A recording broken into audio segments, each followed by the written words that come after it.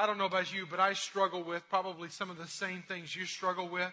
And that is maintaining a vibrancy about my life, a vibrancy about my faith, a vibrancy about my marriage, a vibrancy about my vision, just a vibrancy about it. Sometimes I just get lost in it all. I don't know. Don't show your hands. But how many of y'all ever wake up and are already dreading tomorrow and you're saying, oh, Lord, it's Monday again? And, and you're just like looking at it. It's like, oh, my gosh. School teachers is like, it's not even halfway yet. And you're already like, ugh, again, another Monday. I don't know. Those Mondays come with great regularity. I don't know if you've noticed that. But tremendous regularity. And then, you feel it in your marriage. You get into this kind of rut, it's like, okay, what happened to what we had? We had it so well before, and now it's not what it used to be. And you kind of lose that sense of vision for life. And you kind of enter into a mode of where you are living to exist instead of where we should be existing to live. Where we're truly just like, we can't wait for the next turn. We can't wait for the next challenge. It needs to be that way. I think that when you look at the people of Israel, as we've been kind of historically looking at them, there was a season of 40 years that they just lived to exist. It's like they couldn't die. They didn't want to die, but they just were there. They were just wandering for 40 years, aimlessly, futile in their attempts to live. And I thank God that we have not had a season like that as a church, that we have been very much in front in the faith area and very much ready to risk it all for the Lord, where we felt like He was leading us. And I think when you look at our great faith family, I think we've had that season of Moses's, if you remember. Just in review, quick review today, that Moses generation, those first families that we had that kind of helped us get going, that could see it, or they could believe it before they even saw it. And then that Moses generation, we've got some. I think they're still here. I think some of you are in this room or that Moses generation. They have persistence and commitment. But then there's that Joshua, the generation that comes behind Moses. That's that generation I think we're moving into, that decade, the second decade of our church, where if we're going to truly go to where this church had a vision to go from the very beginning. Again, remember, this 19 acres of land that we're on, this world that we're trying to function in and trying to reach, this community that we're trying to be a church in and not just be a church about, but this has been our vision from the beginning. And that this is just the next step. This is just the next rung in the ladder, if you will. It's a big rung, yeah, no doubt about it, but it's just preparing us for what we've been about from the very beginning of time, when we were just a handful in the living room, to here we are now where we are at today. And so that Joshua generation is where I'm calling all of us in this room to rise up, because if you remember chapter 1, Moses is dead. Joshua, it's time for you to arise. It's a new decade. It's a new day. And then we got those present challenges that we're dealing with. And the present challenges being that space limitations, that's our Jordan River, if you will. Before they could ever take the promised land, they had to first deal with the Jordan River. It wasn't about the Jordan River. The Jordan River was just a hurdle in the way to get to the promised land. And so really for us, it's not about building buildings. I'll promise you. It's about what the means to the end that enables us to be about. Because really what we're about is that future destiny. That promised land that God's calling us to. Now, don't get the idea that the promised land is all peaches and cream, all right? That it's all this easy living kind of lifestyle. That didn't happen till heaven, all right? That's where that promised land happens. This promised land still required sacrifice. I mean, just read the rest of Joshua. Still required putting life and limb on the line. Still required much of them. But it was also where God was taking them. And where is God taking us? Where is He taking you, your family? If you call this home, it's not taking me. It's not taking this stage. This stage can pass away. This building can go away. Where's He taking us? This is only a means to an end, is where this is all about. I'll promise you, as I've said so many times, is that I don't believe it's my calling to build buildings. In fact, I've avoided it and tried to detour from it and tried to do everything else but it. But we're just at a point now where we've got to do something about it. And so here we are today. In fact, I'm about expanding the ministry and touching more and reaching more. In fact, this this next week, you may have noticed it in your worship guide, that next Sunday we're going to introduce to you, many of you already know him, but Caleb Gabrelli as coming on as a middle school minister for us. That middle school ministry is kind of where sociologists are noticing there's a whole different age bracket out there. You have their preschool, okay, we identify that, and we've got that wing taken care of. We got our children, and we're cramming them into a little room over here. That's that grade school age. And then we've kind of just jumped to the teenage age. But we're realizing there's literally called the tweens, all right? I call them the awkward years. I have other names for them, but I'll just leave it at awkward years, right? The dumb years, the puberty years. All those years right there are kind of weird kind of years. And sometimes what we do is we graduated from grade school and we push them into the youth group. And that is really a vast difference. I have a senior this year, and I have a sixth grader this year. When sixth grade would start the middle school ministry. And there's a vast difference between my senior and my sixth grader. And they're literally in the same room together. And so what we're trying to do is we're trying again, because we're not about steeples for steeple's sake. We're about people for people's sake. And what God wants to do, we're going to even expand the ministry even before we have the container. So you be praying about us in that, because these tween years, they're awkward years. And if we can navigate with you as parents and the tweens as they go through these years, if we can navigate with them through that process and keep their faith alive, then I think we have made a great progress forward. And those are the resources we can do as a church. As we grow larger, God's able to do things like that through us. Take your Bibles, be finding the book of Joshua, chapter 23. Actually, chapter 24. Chapter 23 kind of gives us an idea, kind of gives us the context. And if you read that on your own time, you'll find in chapter 23, verse 1, it talks about a long time afterward. We don't know exactly how long the span of time is, what we're dealing with. We just know it's a long time. And so they've been there a while. The people of Israel have been in the promised land for a while. They've been establishing themselves. They've conquered the land. They've conquered the giants. They've beaten down the fortified cities. They're there. They're in the land. At the same time, they're neighbors with the Canaanites. They're neighbors with the Hittites. They didn't drive them all out. They just suppressed them to the point that, okay, now you're obeying our king. So it's kind of a different age. It's under a different rule. It's in a different time. But at the same time, we find in chapter 24, I don't know what happened between the conquering years and the crossing the Jordan years and in chapter 24, the last chapter of Joshua. But there must have been something happening. Were they getting in a rut? Were they slowing down? You know, I talked about the rut in the marriage. You can be married for days or weeks or months or years and find yourself in a rut. You can take on a job and be in a rut very quickly. Some people look for ruts. They live for ruts. I don't think that's where God wants us. He wants us in the zone. The difference between being in a zone, where you may do the same things that the person does that's in a rut, is when you're in the zone, you've got your rhythm. In the zone, you've got a passion about you. In the zone, you're making headway and progress and forward movement. But when you're in a rut, you're just hanging out. When you're in a rut, you're just spinning the wheels. In the rut, you're just existing. That's all you're doing. You're really not living in your existence. And so, I don't want to be in a rut. Gary Hamill says it like this: don't confuse the edge of your rut with the horizon. I think there's some good truth to that. Don't get in a rut and think, oh, there's the horizon. No, you're just in a rut, and you're just looking on the other side of the rut. So, are you in a rut or are you in the zone? Because I want to be a part of a church that's in the zone. And I think the people of Israel, somehow we don't get a lot of the context, but I think they're kind of in a rut. Because Joshua comes back and he kind of has to stoke the fire a little bit. He kind of has to energize them a little bit. And he calls them to this historical city called Shechem. Now, you probably don't know much about Shechem, but in chapter 24, verse 1, you see this kind of happening. Shechem is a city that is historical in nature. Let's just read verse 1. It says, Joshua gathered all the tribes of Israel to Shechem. Now, this is not just anybody and everybody come. He wants to make sure the leaders are there.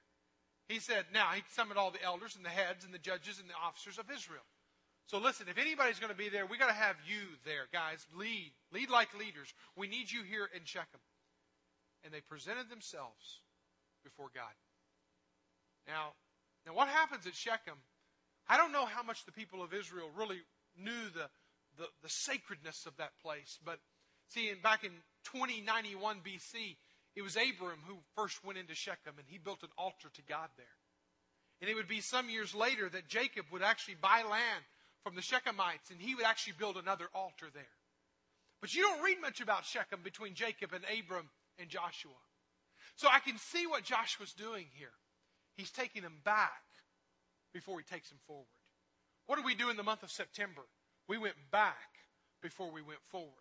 We wanted to go back to those altars, if you will, where God visited us, where God touched families and brought families back together, where God reached into people's lives that were far from Him and brought them close to Him.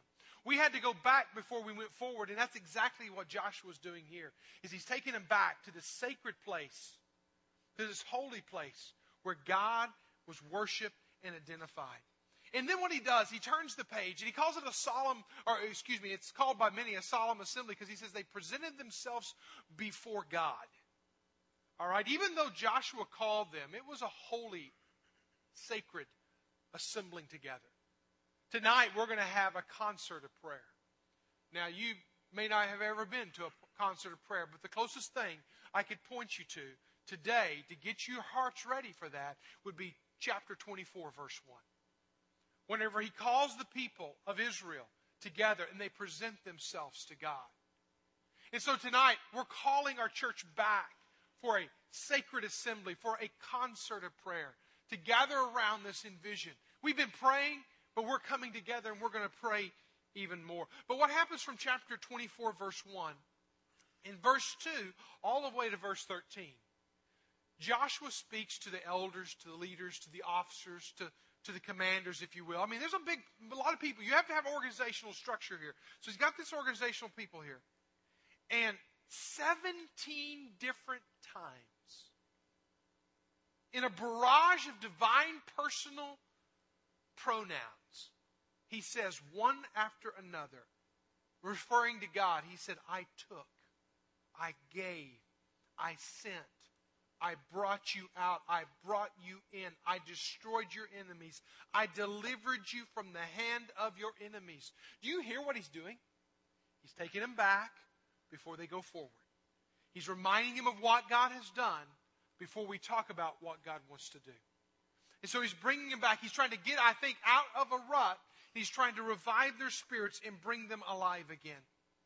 And so today, I want us to come back again, just quickly, just to say, what has God done in your life? Has He brought your family? Has He revived your faith? Has He done something in your child, in your children's life? What's He been doing in your friend's life? Look back at that and say, God, you have worked here. God, thank you for working. In the masses, in the micro, in the macro, you have worked in my life. Because we are at a point, church, Grace Point Church, we're at a point. We're at a point of inflection or deflation. And I'm not trying to throw fear. We're at a point of inflection. Or we're at a point of either deflection or deflation. And what we do in the times like this, what we do in seasons like this, making hard, big decisions, is going to be crucial. And so what Joshua does, after reminding him of everything that God has done, now go to verse 14. Probably the most familiar passage of Scripture in all the book of Joshua. He says, now therefore fear the Lord. After you remember all that God has done, fear the Lord, respect Him, honor Him, worship Him, and serve Him. There is fear, there is service. There is service, there is fear. We talk about it when we talk about breathing in and breathing out. You come in this room, I pray it's a worship experience for you. I hope you go out of this room and you serve our children and you serve the next generation. You're breathing in, you're breathing out. Notice here, he said, we fear the Lord, worship. You serve Him. Breathe in, breathe out. In sincerity and faithfulness. Put away the gods of your fathers that your fathers served beyond the river and in Egypt. And serve the Lord. And if it is evil in your eyes to serve the Lord, choose this day who you will serve. Whether gods the gods your fathers served in the regions beyond the river, or the gods of the Amorites in whose land you dwell. But as for me and my house, what does it say? We will serve the Lord. What a declaration. What a moment. What a point of decision that we have here. I want us to think about every day of our life. Are we in the zone, or are we digging a rut? Am I just functioning? Am I just existing? Or am I truly in the zone, living in rhythm and passion and vision in my life? I want to be a church. I want to lead a church. I want to be a pastor. I want to be a person that is in the zone. Knows where God is leading, that's serving God unequivocally serving Him. So what do we need to do? What do we need to see, learn, bubble up from this today? I think there's 3 parts to every day, starting tomorrow, starting today, and every day thereafter if we're going to move into the future. 3 parts to it. One part is you need to see that there are choices to make. Choices to be made. Every day you're going to have choices. This day, yes, there are choices to be made. I love choices. Every time you go to Starbucks, you have Starbucks says this, 19,000 ways you can order up that coffee at Starbucks. 19,000. All right? You can order up coffee at Starbucks. Choices. We live in a land of choices. How many television stations do you need? You can only watch one at a time. But how many stations do they give you on your satellites and your cable to watch? You can only watch one at a time, but you got to have all the choices laid out there. We got so many choices, we delete them from our choices. Just to narrow down our choices. We got so many choices. When you think about going in and buying a light bulb at any given store, you have 2,500 different choices of light bulbs. We live in a world of choices. They're all around us everywhere we go. Jesus even spoke of choices. And you look in Matthew chapter 7, verse 13 and 14. He says, enter by the narrow gate, for the gate is wide, and the way is easy that leads to destruction. Again, he's speaking in metaphorically, but he's speaking of the choices, the paths. Now, you don't have 19,000 paths. You really have 2 paths. All right? He says one's going to be easy, one's going to be wide, but it leads to destruction. Just know the end of your choice. All right? He says, and those who enter are many. So that's the popular way. It's the way most people are going to go. It says, for the gate is narrow, and the way is hard that leads to life. And those who find it are few. Wow. Well, there's so much to unpack in that passage of Scripture. But let me just say, the wide, easy, everyone's going kind of way, that's a destructive way. It's destructive to your career, to your marriage, to your character. The way that everyone's doing it, the way Hollywood portrays it, the way that's out there, be weary, be leery, don't go there. It's dangerous, all right? But the way of Jesus, it's going to be hard. There's not going to be a lot of people go that path. It's going to require something of you. It's going to require a lot of you. Me and you every day of our life. But that's just the way that we go. The thing is that most churches, I'm speaking to the church today, okay? But you apply this in your individual life as many ways as you can because you have choices every day. But the sad fact is that most churches make no growth choices. Most churches do this. Most churches come to a point of decision. Most churches come to a time, and I'm not just speaking from some book that I've read. I'm speaking for 23 years in vocational ministry, pastoring different churches, traveling to 21 different nations, and most of that being related to church development work. I'm just saying it's not my first rodeo. It's not my first time to be in a church and be a part of a church that has to make tough decisions. We have choices we got to make today. You got choices you're going to make as a family. Sad part is that a lot of churches, a lot of church members step up to the line of the choice, and they look at the choice, and it looks hard, and it looks difficult, and not everybody's doing it, and they back away. Now, what did Jesus say about His way?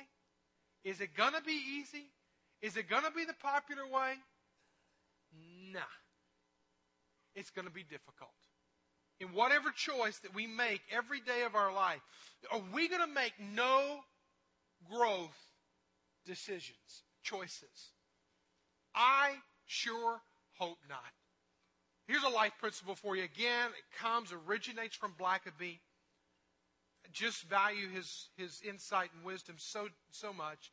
He said this: every God calling calls for a God-size adjustment. God calling, God-size adjustment. Not God calling, what can man do size adjustment. Not God calling, what can my family mathematically figure out size adjustment. But a God calling equals a God-size adjustment. You think about this throughout Scripture. Noah, first man to ever stand up and say there's going to be a flood and I'm going to build a boat. Was that a God-size adjustment?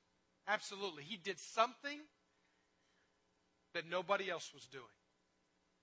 You think about Abram when he left his homeland. You think about Isaac when he was going to offer his son.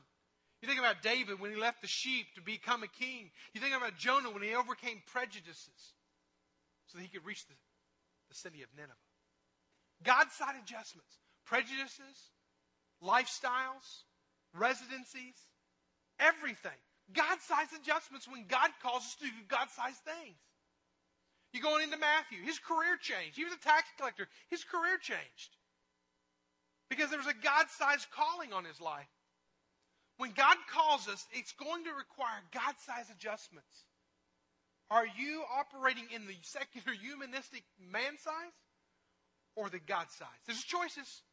Choices, though, but I'll tell you this. The choices you make every day of your life, not just the choice that we make today as a church and you make today as a family, but the choices that you will make when you go forward every day of your life will be God-sized. To take you to lands you've never gone before, to places and to people you've never been involved in their life before. It's uncomfortable. It's going to be uncomfortable. But as Jesus said, it is the road, though narrow and rough and difficult, it is the road that leads to life. And few there be that find it. You've got choices. Choices set before you today. What's your choice? What choice do you have? Do you have multiple choices? 19,000 choices? How many choices do you have? Because when it comes down to it, there's going to be one right choice. What is that? All right? I also want us to see that it's time-sensitive decisions. We have choices, we have decisions that we got to make every day, and they're time-sensitive. If you notice that what Joshua said there, he says, if it's evil for you in the eyes to serve the Lord, choose, there's the choice, this day. This day. Now, Blackaby again would call it a crisis of belief. There comes a time when you got to make the decision. There comes a time when you got to draw the line and say, okay, choice time. Time to walk across the line. I'm calling it the apex moment. I think we as a church are coming to an apex moment. You've been hearing since the spring. We've been taking download information since the spring. We have been processing this. Multiple meetings, multiple conversations, families. This past 2 weeks, David Mills and I were meeting in 16 different homes in 14 different days, meeting with hundreds families, well over 100 families in our church, just downloading, processing, saying, go home and pray. We need to understand that the decisions, the choices that we make, there comes a time you got to make it. It becomes decision time. There's a decision for today. There's a decision for today. Procrastination isn't an option any longer. Where are you at? Right now. Where's the apex? What's the crisis of belief moment for you right now? Are you ready to make that decision? You know, sometimes you don't have all the facts. Sometimes you just got to make a decision. When we moved back from Africa to here to start Grace Point, we had more questions unanswered than we had questions answered. I'll promise you that. Income, who's going to be with us, where we starting, so many more questions than we had answers. And as we went through that process, we had to make a decision. And there's a little statement I've heard somewhere along the road. I don't know who to give credit for. It's not that profound, but it's been one of the mottos of my life. Lori's heard me say it. The kids have heard me say it. Here it is. Make a decision, then make it work. You got to make a decision, and then you got to make it work. It's not make a decision, then waffle. Make a decision, then go back and second guess. Make a decision, then find excuses. Make a decision, make it work. Adjust what you need to adjust. Do what you need to do. It's going to be painful. It's going to be difficult. You're going to second guess it. Make a decision and make it work. Billy Graham used to say it like this. Not to decide, is to decide not to. Just to linger out there in indecision, linger out there in procrastination, linger out there. No. Make a decision. Make it work. It's not only a decision for today, it's a decision for every day. Every day. You're going to be making decisions every day of your life that are going to be vitally important here. And in fact, you're making a decision today that many of your families are going to make this decision today. And as you make this decision today, 2 months from now, 3 months from now, not to mention 3 years from now, you're going to go back and you're going to go, oh, am I sure? I got cold feet, lost the excitement, the adrenaline's gone. All that kind of stuff is going to start happening inside of you. So every day of your life, you're going to have to say, this is a decision I made. I'm living in this decision. It's the right decision, even if I don't feel like it. Because you're going to be approached with temptations, if you will, to sacrifice your values. Because you'd say values, okay, Christ, His worship, children, spiritual formation of children. That's a value. And you're going to be tempted to replace your values for what you want. And what you need to do is you need to put your values over yours. What do I value? That's where I'm going to put my money. What do I prioritize? That's where I'm going to put it. My time, my talents, my treasures. But your values and your wants are going to be constant in combat with one another. Be very aware of it. Greg Boyd said in The Myth of Christian Religion, he said, we all make initial pledge to surrender our life to Christ. But the actual life we pledge to surrender is the life we live each moment after we make our initial pledge. For the only life we have to surrender is the life we live moment to moment. When you have that decision put before you, value, want, you're going to have to make a decision again and again for the next 3 years, for the next years of your life. Choices that you make today are big. And when you come to that dark moment and things begin to rattle you and your decision that you made today becomes in question, listen, don't doubt in the dark what God has revealed in the light. In this light moment, in this moment of your prayer, in the moment of your commitment, don't doubt in the dark what God has revealed in the light. That's true in any and every decision of your life. I told you at the beginning, I'm applying this to where our church is today. But you can apply this. You've got choices every day. You've got to make them every day. They're time sensitive. But one other is it's a personal decision. Notice what he said. He said, choose this day whom you will serve. It's not a decision that I can make for you or you can make for me. It's a decision that you make. And the decisions that you make many times, again, if you refer back to Jesus' calling, is that it's not going to be easy. It's going to be tough. It's going to be lonely at times. You may be the only one on the path at times. Change is painful many times. Anytime you make a change, an adjustment, you're going to go here and instead of here, you're going to zig instead of zag, it's going to be painful. It's going to be difficult. But you know what? Not changing is just as painful. It's just a slow, dull pain that just grows with time. When you become irrelevant, when you get into a rut, life gets boring. You just exist instead of live or exist to live. And you're really living out your life. If you don't constantly adjust in this world, make those choices as an individual, you're going to have to put it on the line as an individual, as a family. And the choices you make will be tough. Choices we're asking all of our families at Grace Point today to make are going to be tough. We're asking each individual. It's not just Mike, what are you going to do? It's not just Eric, what are you going to do? It's not just Will, what are you and Waltina going to do? It's what am I going to do? How am I going to be a part of this? Choose you this day whom you will serve. It was in 1592, 600 men, 16 horses, 11 boats. Hernan Cortez entered into Central America on a plateau that we call today Mexico. Spain was entering into the New World. And as Cortez and the 600 men got onto the beaches and went up onto the land, just slightly onto the plateau. Instead of immediately going into the battle, instead of immediately going into the cities, instead of immediately conquering the lands, he kept the people on the beach. He kept the men on the beach. He poured into them. He just gave speeches. He rallied the troops. He called them together. But it was 3 words that he said that kind of capped it all. It was the apex moment. It was the crisis of belief moment. It was the point that now it's time to take up our spears and swords and to conquer the land moment. Whenever he turns to his men and he says 3 words: burn the boats. Because burning the boats meant something. There was no retreat.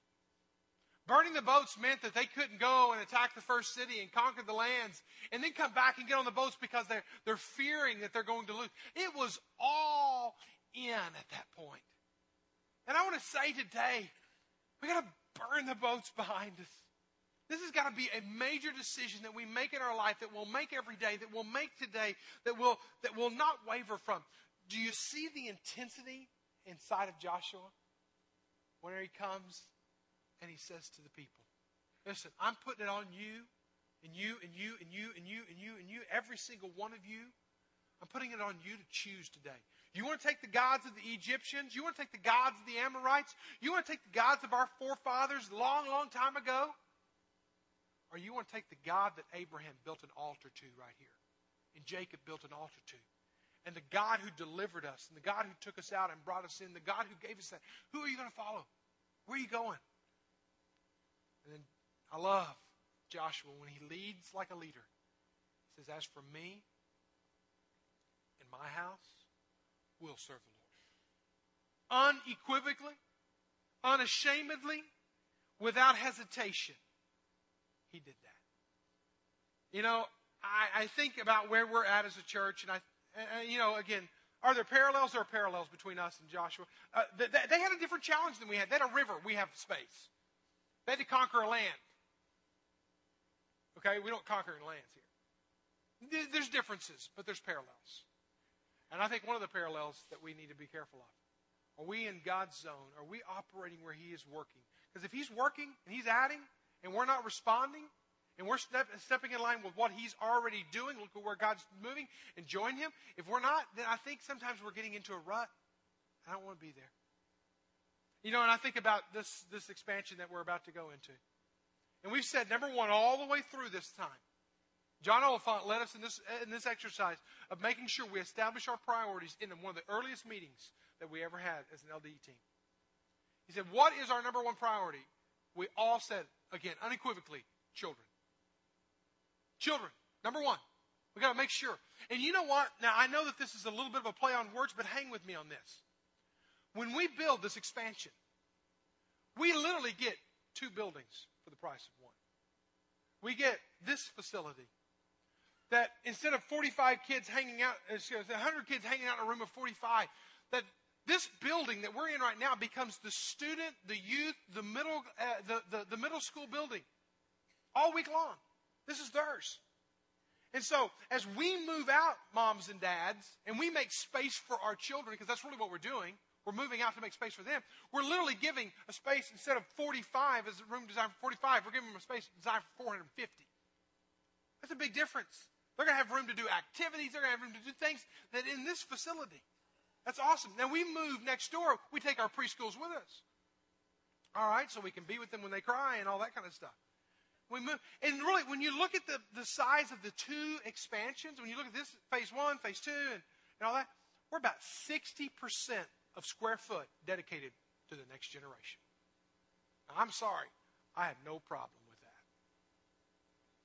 Because the thing is my 12-year-old, he's not going to come to me and say, Daddy, I need more space. I, as an adult, need to realize this is a priority. I'm going to make it a priority in our family. You know, I've been carrying with me, actually I left it on the back counter back there, my little acorn. I don't know if you've been carrying your acorn with you. I heard one person said theirs busted open. Maybe a tree doesn't grow out of a purse or something like that. But I performed a wedding yesterday afternoon, and I actually had the acorn in my pocket. And literally during the ceremony, I touched the acorn, and what is that? You know, when you think all these thoughts in a quick moment, and it's an acorn. And I'm sitting in the middle of a wedding ceremony, and I thought of the acorn. And I thought of because it's a blended family, so you had kids from both families flanked out there. And this family attends our church. And I just kind of in the middle of the ceremony, kind of said, you know what, kids, realize that you're a part of this that's happening right here. And I thought about my kids in that moment, and I thought about, oh my, you know, I want, and I've been praying every time I touch that acorn, God, I want to plant my children as strong oaks in this world that's going to have a lot of wind and a lot of turmoil. Would you help me, God? And then I remember this quote: when you plant a tree, you grow a legacy. I want to plant, and I want to invest in the next generation. I hope you will as well. You know, we come to a point of decision today, and around this room are 4 stations. At each station, there's a little treasure chest. We've been studying the treasure principle. And if you're here today and you've brought your commitment, or if you haven't, there's probably one in the seat pocket in front of you. But just take that commitment, if you will, in a moment. Just fold it up. Just fold it over. And then we want you to in a moment when the band begins to sing, just to kind of go to one of these booths, one of these stations, one of these areas, and just to lay your commitment for the next 3 years in that treasure chest. And when you do, right next to the treasure chest is a basket of puzzle pieces. These puzzle pieces mean something. I want to come back at the end, and I want to kind of explain a little bit of that. But when you drop your pledge or your commitment into the treasure chest, grab one of those puzzle pieces and just bring it right here. There'll be some ladies that will be here, and they'll help kind of direct you on what we need to do with it at that point. But I just want us to commit this time to the Lord, because I know we've been praying, but now's the time of decision. Father God, we thank you for this moment, for this time and place and the opportunity, Lord, to worship you in so many different ways, to serve you in so many different ways. And choices that we make every day of our life is just another act of serving you or serving the gods of this world. And so, Lord, I pray that right now you would awaken each and every one of us to this point of decision that we make right now as a church, and how each family can be a part. Lord, we thank you. We bless you. We praise you. In Jesus' name.